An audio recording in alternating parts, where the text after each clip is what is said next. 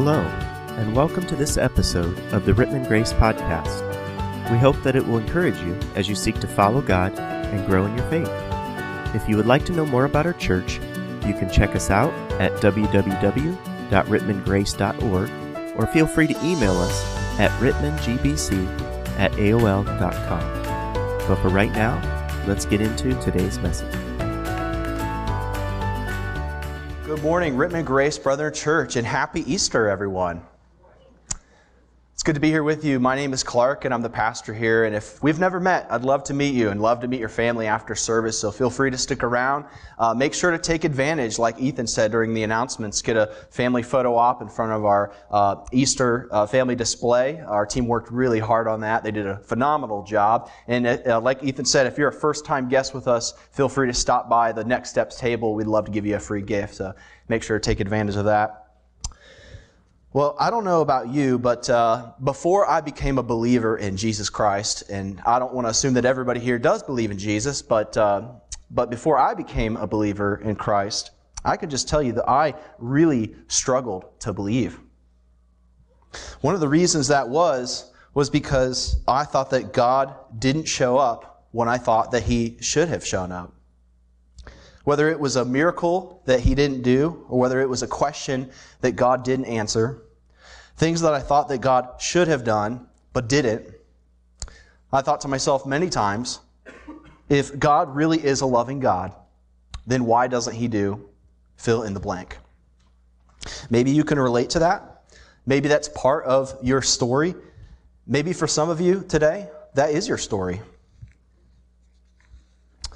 In fact, there was a guy, he's still alive today actually, but this guy, Ted Turner.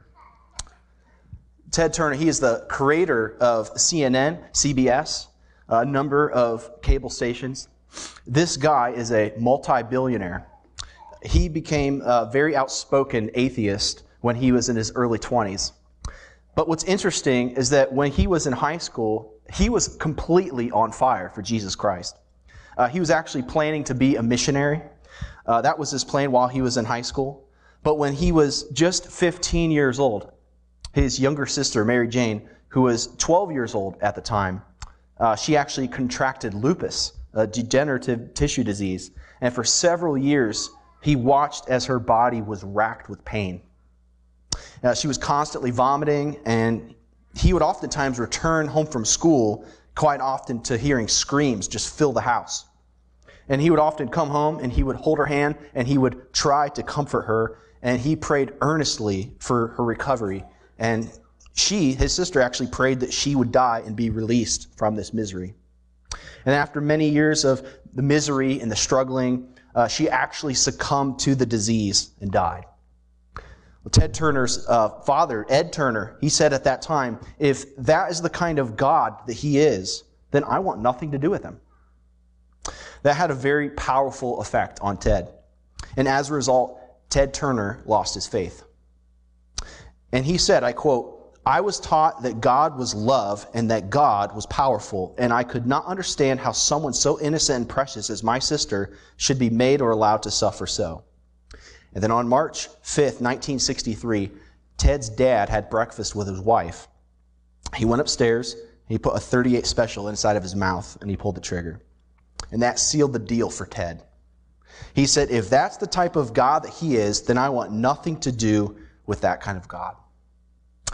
Bart Ehrman, he's a well-known skeptic of the Christian faith, said this is the reason that he lost his faith. He wrote a book, actually. He talks about it. He says, I think that if in fact God Almighty appeared to me, gave me an explanation that could make sense even of the torture, dismemberment, and slaughter of innocent children, and the explanation was so overpowering that I actually could understand, then I'd be the first to fall on my knees in humble submission and admiration. He continues and says, on the other hand, I don't think that's going to happen.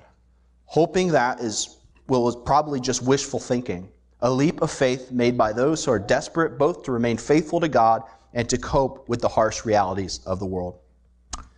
Now, even if you have not lost your faith, I would say a lot of us have gone through times where we genuinely wonder, I don't understand. If God is who He says that He is, why is it there are so many things that God would allow to happen? Why? C.S. Lewis, one of the heroes of the Christian faith, in 1960 lost his wife to a painful battle with bone cancer. And right after her death in 1961, he wrote in his book, A Grief Observed, "I can't understand why God always seems to be there for me when things are going well, telling me what he expects of me. But go to him when your need is desperate, when all other help is in vain. What do you find? A door slammed in your face, a sound of bolting and double bolting on the inside. After that, silence. You might as well turn away." He continues, he says, "The longer you wait, the more empathetic the silence will become. There are no lights in the windows. It might be an empty house. Was it ever inhabited? It seemed so once. Why is God so present, a commander in our time of prosperity, and so very absent in time of trouble?" And this was long after C.S. Lewis became a Christian. It was after Lewis wrote his famous book, Mere Christianity. Somehow, this quote that we just read never makes it to anyone's favorite C.S. Lewis quotes on their Facebook page or Instagram. I've never seen it. Now, Lewis would overcome this. He made it through this. His faith would actually be strengthened by it. But I think what Lewis says, he really articulates well what many of us feel sometimes. And that's our question here this morning, this Resurrection Sunday. I want to submit to you, this is the question that many of us are asking. What do you do when God disappoints you? What do you do when God disappoints you? Because you actually have a few options here. Option one, you can actually lose your faith. Like Ted Turner or Bart Ehrman. You can say, you know what, God's not there and he's probably never been there. Option two, many of us do this one, you can actually isolate that question from your faith. A lot of Christians do that. They just don't even think about it. It's too painful to walk away from your faith, so you're just going to isolate that faith from that part of your life. But the problem with that is that it results in a superficial faith that doesn't really love God, because you cannot love God if you don't let him into certain parts of your heart and your mind. Option three, you can press deeper into your faith. You can press deeper in your faith. And I'll tell you that it is in those times of great struggles, for me, the times that I have the most questions, the times of deepest doubt that God has used to show me who he is and the sweetness of his presence. Charles Spurgeon said that doubt and pain are like a foot poised. You can go forwards or you can go backwards. And you can certainly have doubt that can drive you backwards in your belief, but it's also certain that you'll never be able to walk forward until you pick up your foot. And it's precisely in that moment when you say, God, how deep is this pain? And where are you? That is the place where God will show you that his love and that his grace and his plan is deeper than the pain of despair. And that's the question that's being considered today in John chapter 11. Some of you may not be in that extreme of a situation. I understand that. But some of you may be genuinely frustrated with God. Maybe you feel like your life hasn't turned out the way that you thought it should. And you go, God, I just don't understand it. How can this be your perfect plan? This just doesn't make any sense. So the question on this Easter Sunday morning is simply, what do you do when God disappoints you? If you have your Bible, I want to invite you to turn with me to the Gospel of John chapter 11. John chapter 11, if you don't have a Bible, we'll have the words up on the screen for you. But let's look at this story together and see how we can draw some application out of it. John chapter 11, starting in verse 1, says this. Now a man named Lazarus was sick. He was from Bethany, the village of Mary and her sister Martha. This Mary, whose brother Lazarus now lay sick, was the same one who poured perfume on the Lord and wiped his feet with her hair. So the sisters sent word to Jesus, Lord, the one you love is sick.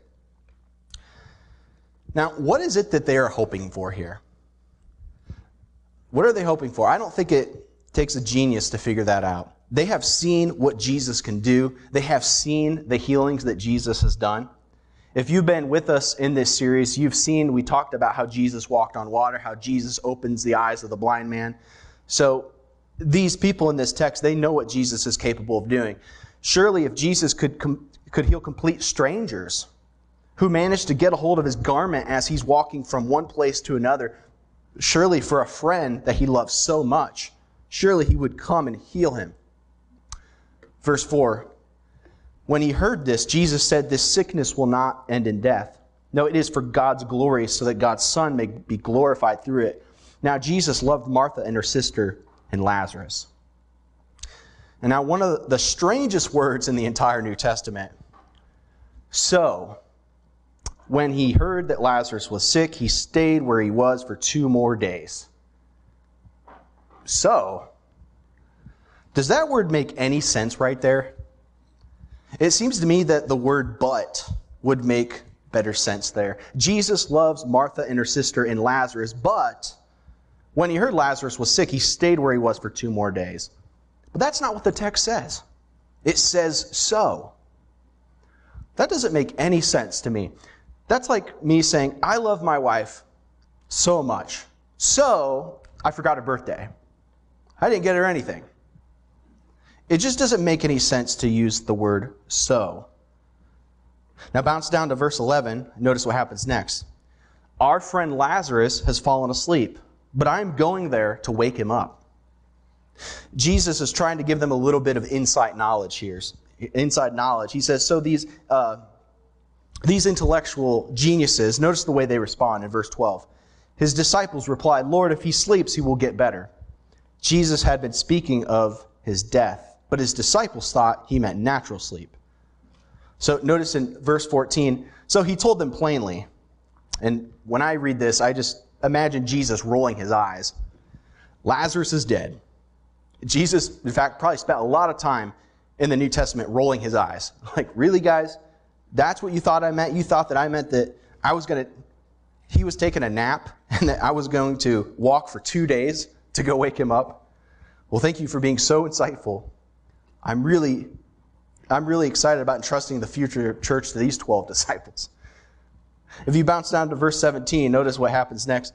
On his arrival, Jesus found that Lazarus had already been in the tomb for 4 days. You see, Jews had a belief that someone, after they died, that their spirit would hang around their body for 3 days, waiting on the chance for resuscitation. But after 3 days, that chance is pretty much gone. So then the spirit goes off wherever it's going to go, whether that be heaven, whether that's hell, wherever that is. The fact that Jesus waits 4 days shows that Lazarus is full on dead. You can't get deader than Lazarus, right? That's 4 days we're talking. If you bounce down to verse 21 now, it says, Lord, Martha said to Jesus, if you had been here, my brother would not have died. You see, Martha has got the same problem with God that many of us do. God, where are you? God, you could have fixed this. Why didn't you come? I told you in enough time you could have come. Why didn't you come? If you were here, then my brother would not have died. But you weren't here, and that's why he died. What is that? I'll tell you what that is. That's disappointment. Verse 23, Jesus said to her, your brother will rise again. Martha, who just graduated from seminary, answered, I know he will rise again in the resurrection at the last day. In other words, what she's saying is, I know how all this works out. I've seen the movie. Verse 25, Jesus says to her, famous verse many of us are familiar with. Jesus said to her, I am the resurrection and the life. The one who believes in me will live even though they die. And whoever lives by believing in me will never die. Do you believe this? Now, verse 27, yes, Lord, she replied, I believe that you are the Messiah, the Son of God, who is to come into the world. Verse 28 now, it says, after she said this, she went back and called her sister Mary aside. The teacher is here, she said, and is asking for you. When Mary heard this, she got up quickly and went to him. Now, verse 32 now. When Mary reached the place where Jesus was and saw him, she fell at his feet and said, Lord, if you had been here, my brother would not have died. When Jesus saw her weeping and the Jews who had come along with her also weeping, he was deeply moved in spirit and troubled. Where have you laid him? He asked. Come and see, Lord, they replied. Jesus wept. And literally in the Greek, it's Jesus burst into tears. Now, I want to focus our time here this morning on how Jesus responds to these 2 sisters. Because I think understanding what Jesus says to these 2 sisters, it really applies to those who are disappointed. I think it hinges on 2 different answers that he gives to these sisters. What Mary and Martha said to Jesus was exactly the same, verbatim. Lord, if you had been here, my brother would not have died. But the reaction that Jesus gives to both of them is completely different. And that is not because he loved one more than the other. It's not because they had different personalities. It's because when you walk through disappointment, when you understand what Jesus is saying to you, it has to include both of these elements. These are the ways that Jesus responds to those who are disappointed. Let's look first at Martha. To Martha, he gives a theological answer. I am the resurrection and the life. The one who lives and believes in me will never die. Even when he does die, he's really not going to die because I'm going to reverse all that, Jesus says. Let me just stop here for a few minutes. And let me just give you a theological case or a theological answer for suffering. The objection is this. If God is so good, and if God could stop suffering, then why doesn't he? The fact that he does not stop suffering, does that prove that he's not really there? There's three important biblical truths to understand about suffering. You have to have all three of these. If you have one without the other two, then it all collapses on itself. And they're relatively simple, but you have to have all three of these together. The first one is this. This should be in your bulletins. Number one, suffering is the result of the curse of death on our sin. Suffering is the result of the curse of death on our sin. The reality is this: God created the world with no suffering. He created it perfect. He created it in a condition that the Jewish people call shalom. That's kind of fun to say. Turn to your neighbor and say shalom. There you go. You all learned a new word today. Shalom meant harmony. Everything acted in harmony. There was no disease. There was no death. There was no global warming. There was no injustice. There was no divorce. Everything was functioning as it should. And there was no pain. There was no tears. It was beautiful. It was shalom. It was peace. It was our sin. It was our rebellion that interrupted that peace and brought God's curse of death upon ourselves. And most of the objections that are raised against God about suffering are built on the assumption that we as a human race deserve good things, that we're owed good things. And we assume that God is unjust in not giving them to us. So what do? We talk about the problem of evil. And that problem is this: why do bad things happen to all of us, good and innocent people? But the Bible takes an entirely opposite approach. As a race, we rebelled against God. A rebellion that each of us voluntarily participated in. And the just result of that was the curse of death. What we deserve is death. The fact that there's still good in the world. For example, the fact that we have the sunshine. The fact that we have food in our stomachs, right? A delicious breakfast this morning for those that were there to enjoy that. The fact that we have those things. The fact that we have friends. The fact that we have happiness. That is all God's grace. And the fact that God has given us a space to repent of our rebellion. And the space to teach our children to repent. That is unspeakable grace. The Bible doesn't wrestle with the problem of evil so much as it marvels at amazing grace.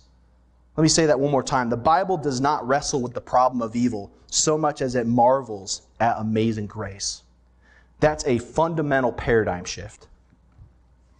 Jesus demonstrated that in one of the most politically incorrect stories that we rarely ever hear about because people just don't know what to do with it. It's a story in the Gospel of Luke in chapter 13.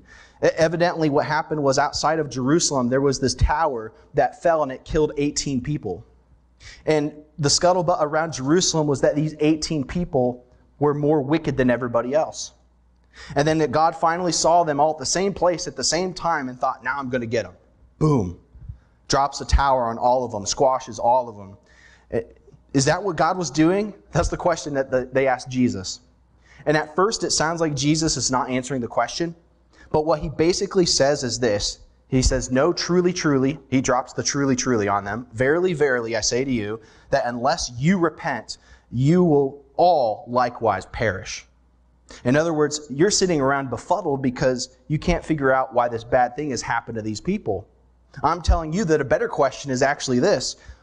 Not why did this happen to them, but why did this not happen to you?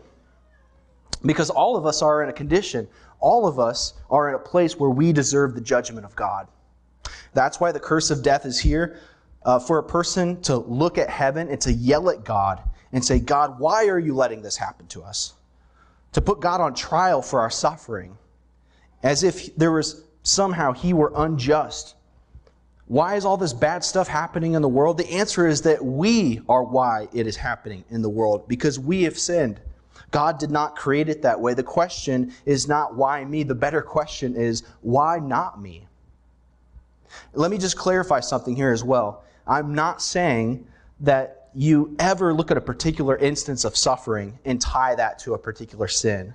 The Bible never tells us to think that way. For example, this bad thing happened to this person because of this bad thing back there. Or, well, he got cancer because he wasn't a good husband. That is never how the Bible instructs us to think about suffering. Never.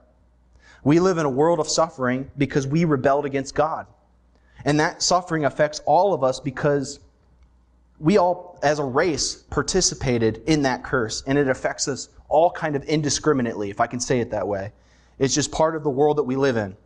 The curse runs rampant in the world and it affects all people. It's not that one instance is paying you back for a particular sin. It's a general curse on our entire rebellion.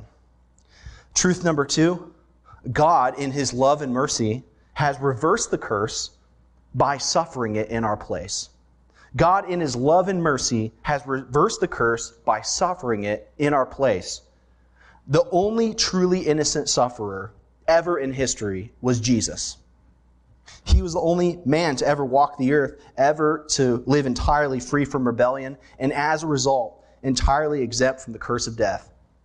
But when Jesus got to the end of His life, rather than be rewarded for His submission, He voluntarily submitted to the curse so that He could take it in our place. When He did that, He overturned the curse and He started the process of healing. And that healing begins by canceling our sin debt, because Jesus nailed that to the cross and reconciled us back to God. And that dramatically affects our inward psychological state, which then overflows to our relationships. And one day soon, it will actually extend to our own bodies when they're resurrected perfect and without pain. And Jesus' healing will eventually extend to all the corners of the world as God reestablishes shalom, there's our word again, in every corner of the world, and God heals everything so that it's all that He has created it to be. Jesus took our corruption and He nailed it to the cross. He disarmed every abusive power and put it away forever in the grave so that His eternity that He has dreamed about since the beginning could be the reality that we actually get to live in. And Jesus started the process of healing by dying on a cross, and that the first thing that He heals is us as He reconciles us back to God. And then eventually it works its way out to the rest of the world. Truth number 3 is this: God now uses our suffering redemptively for His glory and our good. God now uses our suffering redemptively for His glory and our good. There are some things that can be best demonstrated by God to the world in our suffering better than they can in any other way. His glory in the sense that there are some things that God can demonstrate about Himself to the world through our pain than He can other way, but for our good in the sense that there are some things God can teach us about Himself through our pain better than He can any other way. Some people balk at that last point. Like, really? You're telling me that all pain is for God's glory and our good? What about the Holocaust? You're really going to tell me that some Jewish family is out there saying, thank God for the Holocaust? What about 9/11? How can you say that God brought good out of 9/11? But you're seeing, when you say that, you're forgetting about truth number 1. Truth number 1 is that suffering is the result of the curse of death on our sin. We live in a world that is under the curse of sin. And just like the sun comes up and it randomly shines on good people and bad people, the curse of death in the world in some ways indiscriminately affects all. And you might say, well, does that mean that God is not sovereign over all of it? Well, yes, He is entirely sovereign. But you have to expand your understanding of sovereignty. Think about it this way. You have 100 people standing in a field and the sun comes up. The sun does not choose different people to shine on. The sun just shines on all of them. And it's almost like it's random. In the same way, the curse of death operates in the world, which causes disease, deteriorated relationships, and accidents. It extends to us all. Sometimes the system as a whole serves the bigger picture of God's glory, which is for our good as we see the glory of God, His holiness, and His majesty. It's not so much on an individual level. In other words, this produces that, but rather the whole thing is working for God's glory and our good. But for the believer in Jesus Christ, if you're a believer in Jesus Christ, God has taken the sting out of death, as Sam mentioned in our scripture reading, and now promises to use everything in your life. Everything is going to produce something good. That's something that he does for the believer in Christ. And that's why Paul says in Romans chapter 8, verse 28, "And we know that all things God works for the good of those who love him, who have been called according to his purpose." That's why Joseph, story in the Old Testament, would look at people who committed a grave injustice against him, sold him into slavery, and at the end of Joseph's life, Joseph would look at them and he would say, "You meant it for evil, but God repurposed it for good." Repurposed it meaning that you had a bad motive, but God trumped that bad motive and he repurposed it. That's why Paul says in Ephesians 1, verse 11 and 12, "In him we were also chosen, having been predestined according to the plan of him who works out everything in conformity with the purpose of his will, in order that we who were first to put our hope in Christ might be the praise of his glory." There's a curse of death that is going on in the world. And it's for believers that God promises to take every single thing that has happened and use it redemptively for your good and his glory. Because you are the one that he is redeeming and working in. And let me show you how this plays out in the story. Because in it, what you're going to see is all those truths that we just talked about. You'll see all of them present. And you'll also get a pattern for the suffering that you will go through throughout life. Notice in verse 38, Jesus, was once more deeply moved, came to the tomb. It was a cave with a stone laid across the entrance. "Take away the stone," he said. "But Lord," said Martha, the sister of the dead man, "by this time there is a bad odor, for he has been there for 4 days." Okay, so the reality is, men in general stink. Right? Like especially in those days. You show me a man that hasn't bathed in 4 days and has the same clothes on for 4 days, he really stinks. You show me a man that hasn't breathed in 4 days, he definitely stinks. And Martha's like, "I wouldn't do that if I were you. It's going to stink." And then Jesus says, notice in verse 40, "Did I not tell you that if you believe, you will see the glory of God?" So they took away the stone. Then Jesus looked up and said, "Father, I thank you that you have heard me. I knew that you always hear me, but I said this for the benefit of the people standing here, that they may believe that you sent me." When he had said this, Jesus called in a loud voice, "Lazarus, come out." The dead man came out, his hands and feet wrapped with strips of linen and a cloth around his face. Now, what did that look like? That's what I want to know. If he was bound like a mummy, what did he do? Like roll out of the cave? Was he angry? Because I know I'd be angry if I was hanging out with God the Father in heaven with like a bunch of angels for 4 days, and then suddenly you ripped me out of there.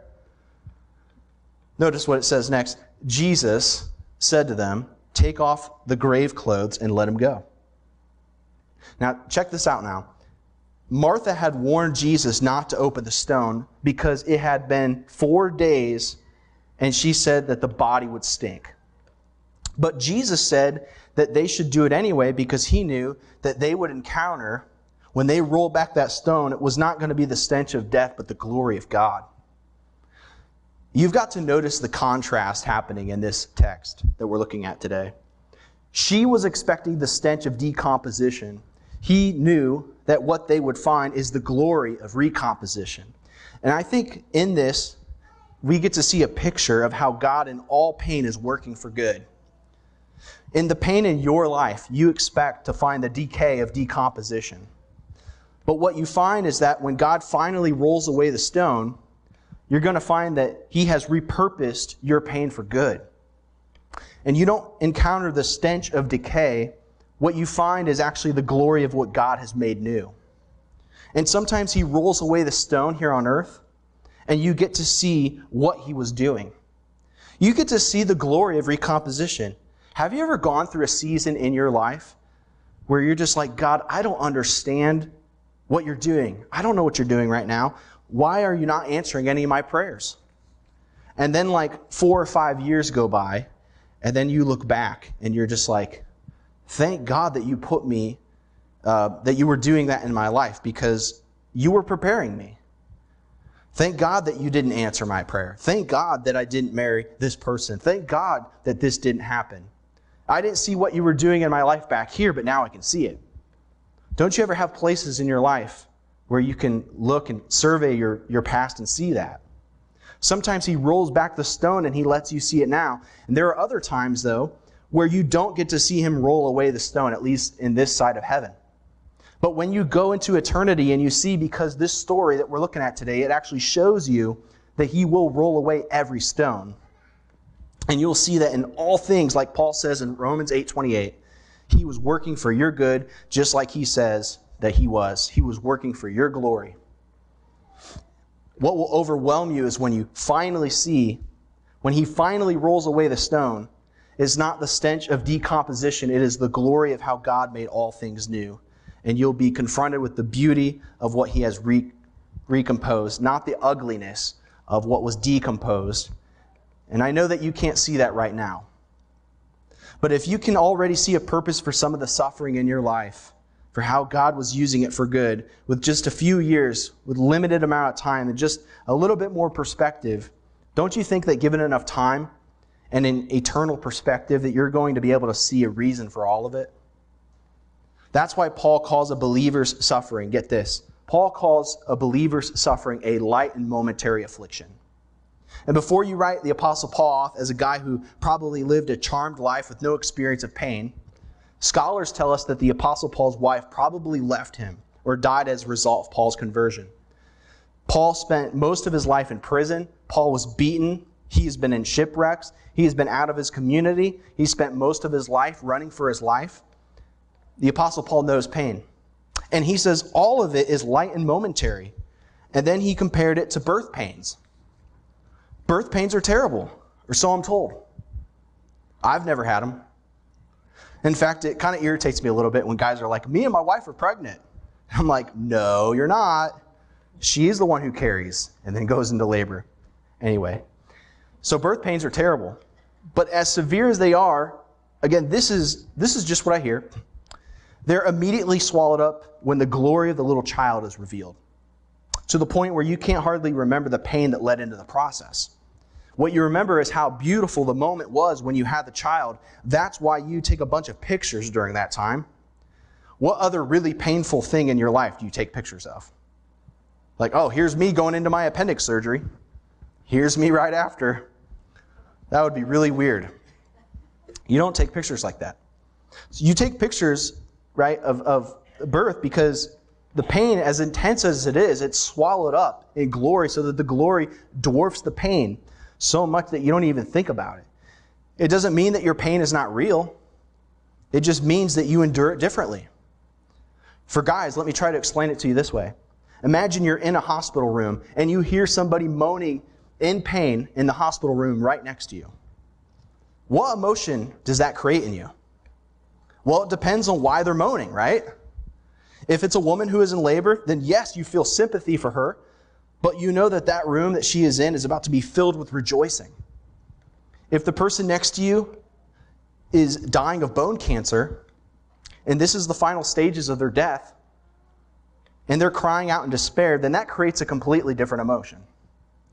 Believers go through very intense pain. The Apostle Paul says that it's always the pain of birth that is about to be overwhelmed by rejoicing. And it is never the pain of despair, because God is working in all things to take their decomposition and stamp it with resurrection and recomposition. Suffering in this life is real, but the next life is forever. And in light of forever, the pain of this moment will just disappear.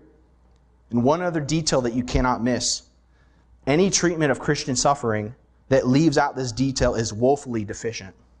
The phrase deeply moved, we saw it in verse 33, we saw it in verse 38. Scholars tell us that this phrase deeply moved is a terribly deficient translation. But it's not like I can give you a better word, because the problem with the English is it doesn't have a great word for the Greek word for this. One scholar says if you want to translate the word as literally as possible, you would put down snort. But that would be a little bit awkward in English to say that Jesus snorted a couple times throughout this story. It has the connotation of an animal snorting in anger, as if it was getting ready to charge. John Calvin says this word indicates Jesus is about to enter the ring like a wrestler, preparing for a contest with his most hated foe. The violent tyranny of death which came to overcome now stands in front of his eyes. So his groan is not one of sympathy, it is one of hatred, as he is going into battle.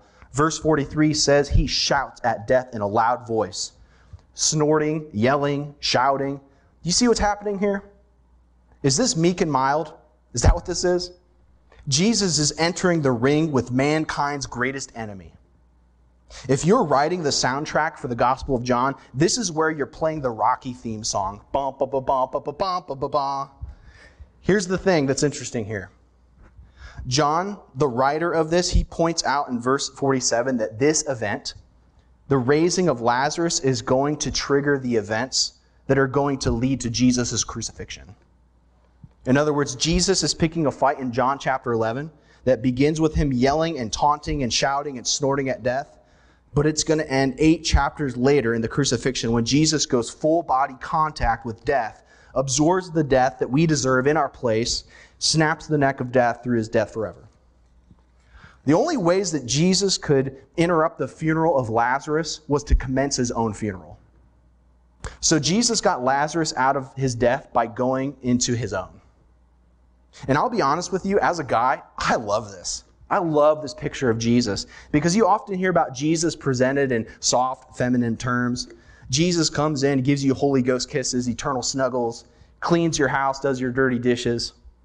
But this is a man shouting at the greatest enemy ever to face those that he loved and destroy that enemy by taking it into a chokehold, bringing it down to the grave and say, even if it kills me, I'm not going to let it touch the people that I love. Notice Jesus' reaction to Mary in verse 32. Lord, if you had been here, my brother would not have died. Again, the exact same words, but notice a new detail. When Jesus saw her weeping, he was deeply moved in spirit. And then verse 35, Jesus wept. Now, I'm going to be honest with you guys. I've always thought that these verses were a little bit odd. Did Jesus not know in about 10 minutes Lazarus was going to be out of the grave and they would be reunited? Did Jesus not know that in this moment, that in about 10 minutes, this was all going to be over and everybody was going to be hugging and saying, praise God, and Lazarus was going to be back and part of the family? Did Jesus not know that? Of course Jesus knew that. He starts off chapter 11 telling them that that was going to happen. Well, if Jesus knows that, then why didn't Jesus just say, stop crying, I'm going to fix it, okay? That's what I would have said. Why weep with Mary if in 10 minutes the issue is going to be resolved completely? Here's the answer. Ready? To give you a picture of how Jesus goes through suffering with you. That's why. All these things, John says, are signs. Signs that give you a picture of eternal realities. See, this is the reaction of a friend. Jesus addressed Martha as a teacher and a philosopher. He gave her the answer. You see Jesus snort as the Savior. And now you're seeing him weep as a friend. Because this is the reaction of one who feels the pain of those that he loved. Even when Jesus knows the pain that is temporary, he knows that the pain that you feel, knows what that pain is like for you. So he weeps with you because that's what a friend does. That's how I know that my friends love me. It's when they weep when I weep. That's how I know that they care about me, because they mirror my emotions. When I hurt, they hurt. And Jesus is not just a Savior. He's not just a teacher. He is a father and he's a friend. And when his children hurt, he hurts right along with them. And when they weep, he weeps. You see, 10 minutes is not that much different for Jesus than 10,000 years. And Jesus can already see the beautiful end to your story. For a parent that has lost a child and has wept beside the grave, asking, why would their child die? Jesus can already, he can see that moment when you walk into heaven and you are reunited with that child. He can see when that child is fully grown and you see them as everything that you hope that they would be. He can already see that, and he's already living in that moment. Because he is past, present, and future at all points, at all times, all together. But he weeps with you. Because even though he can see that, he knows the pain is very painful. Because when you've lost somebody, as much as you tell yourself that you're going to see them again in eternity, it's still painful right now. When you're lonely, it hurts. When you're in pain, when you hurt, sometimes what you need is not theological answers. What you need is the presence of a Savior who feels your pain and who weeps with you. What a friend we have in Jesus. He took our sin and sorrow and He made it His very own. He bore our burden to Calvary and suffered and died alone. See, He feels as his own every broken heart, every shattered dream, every sorrow, because He is a father and a friend. There was another time that Jesus wept. Only one other time recorded in Scripture, but nobody was there to weep with Him. The Gospels tell us in the Garden of Gethsemane, Jesus wept with such great anguish that it made the capillaries in His face burst with sweat dripping drops of blood. And it's a medical condition that doctors called hematidrosis. The Son of God in the Garden of Gethsemane, under such great anguish, He is sweating drops of blood. And there is total silence from heaven because the Father turned His face away. So Jesus goes to His disciples and He says, "Why don't you stay up with me? Why don't you weep with me? I came in John chapter 11 and I wept with you. I wept with you, I cried with you, but they all fell asleep." So Jesus dies friendless, He dies godless, He died all alone.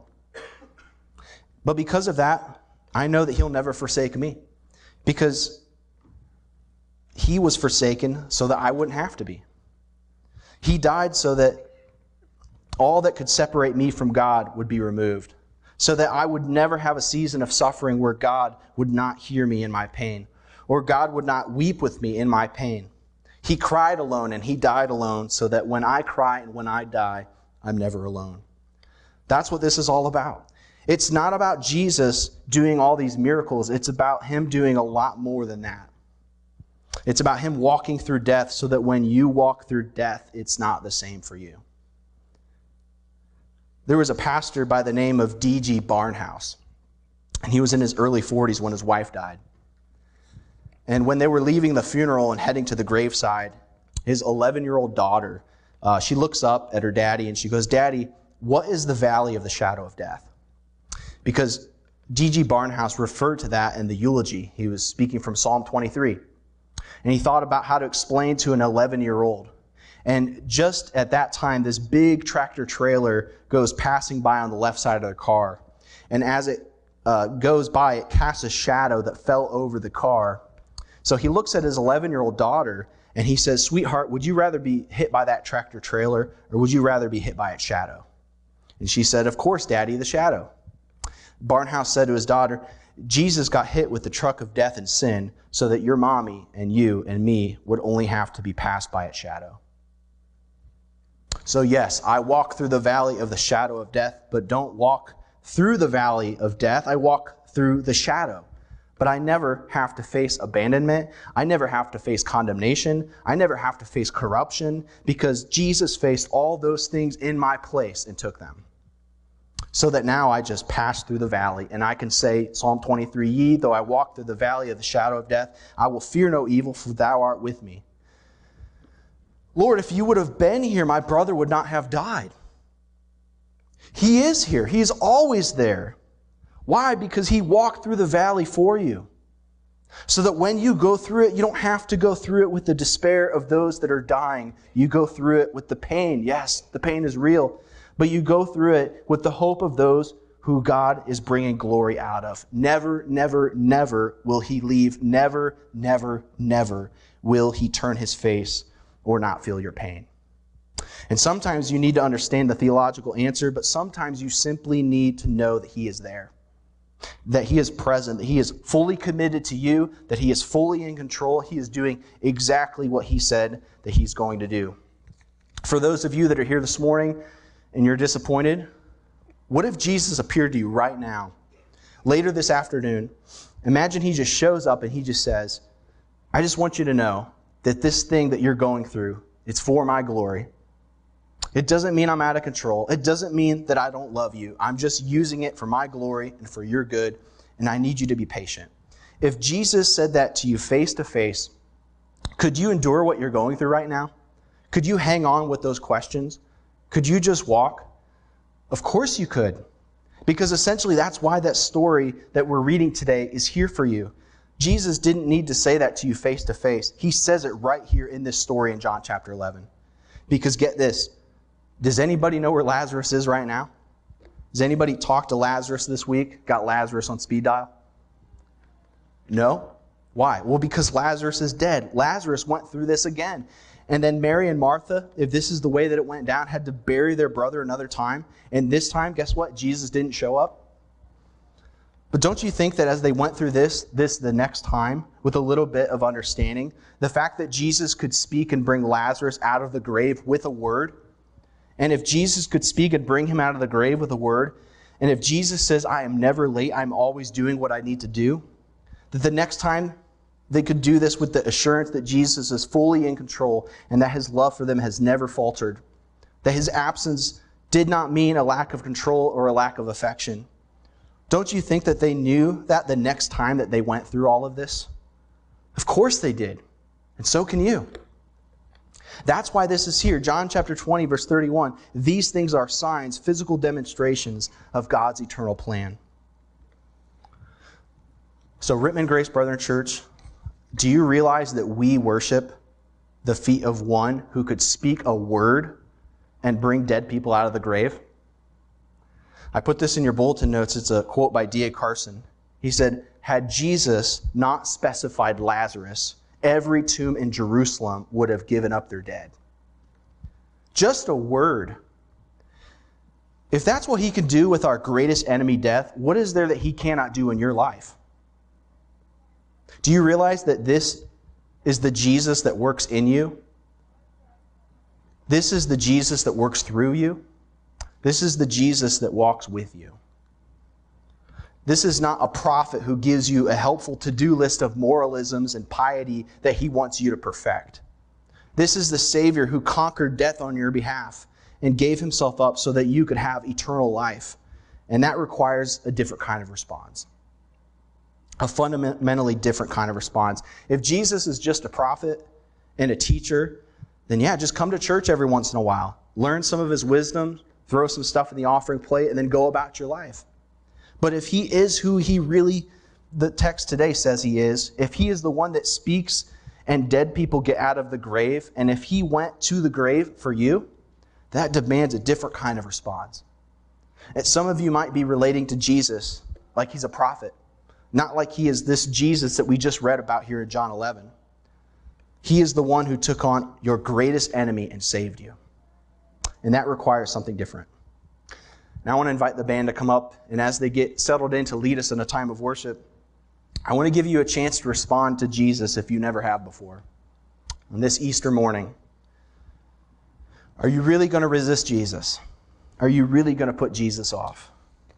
Do you realize that nobody in the world is exempt from the problem that he is dealing with here, and that's the problem of death? The death rate is still holding steady at 100%. It's not showing any signs of wavering. The reality is you're going to die. Jesus died so that when you died, you wouldn't really have to. And without him, you are absolutely hopeless. Are you really going to keep putting this off? There's a stack of Connect cards located on the back tables by the doors. If you've never received Jesus, coming to church a lot and just learning a bunch of stuff doesn't do it. It's got to be a personal decision where you surrender to Jesus as Lord of your life. You've got to personally decide to receive that gift. And we would love to pray with you. We would love to show you what that looks like and how to take those steps. And I know that might be a nervous thing for you to do for some of you. It's a big deal. It really is.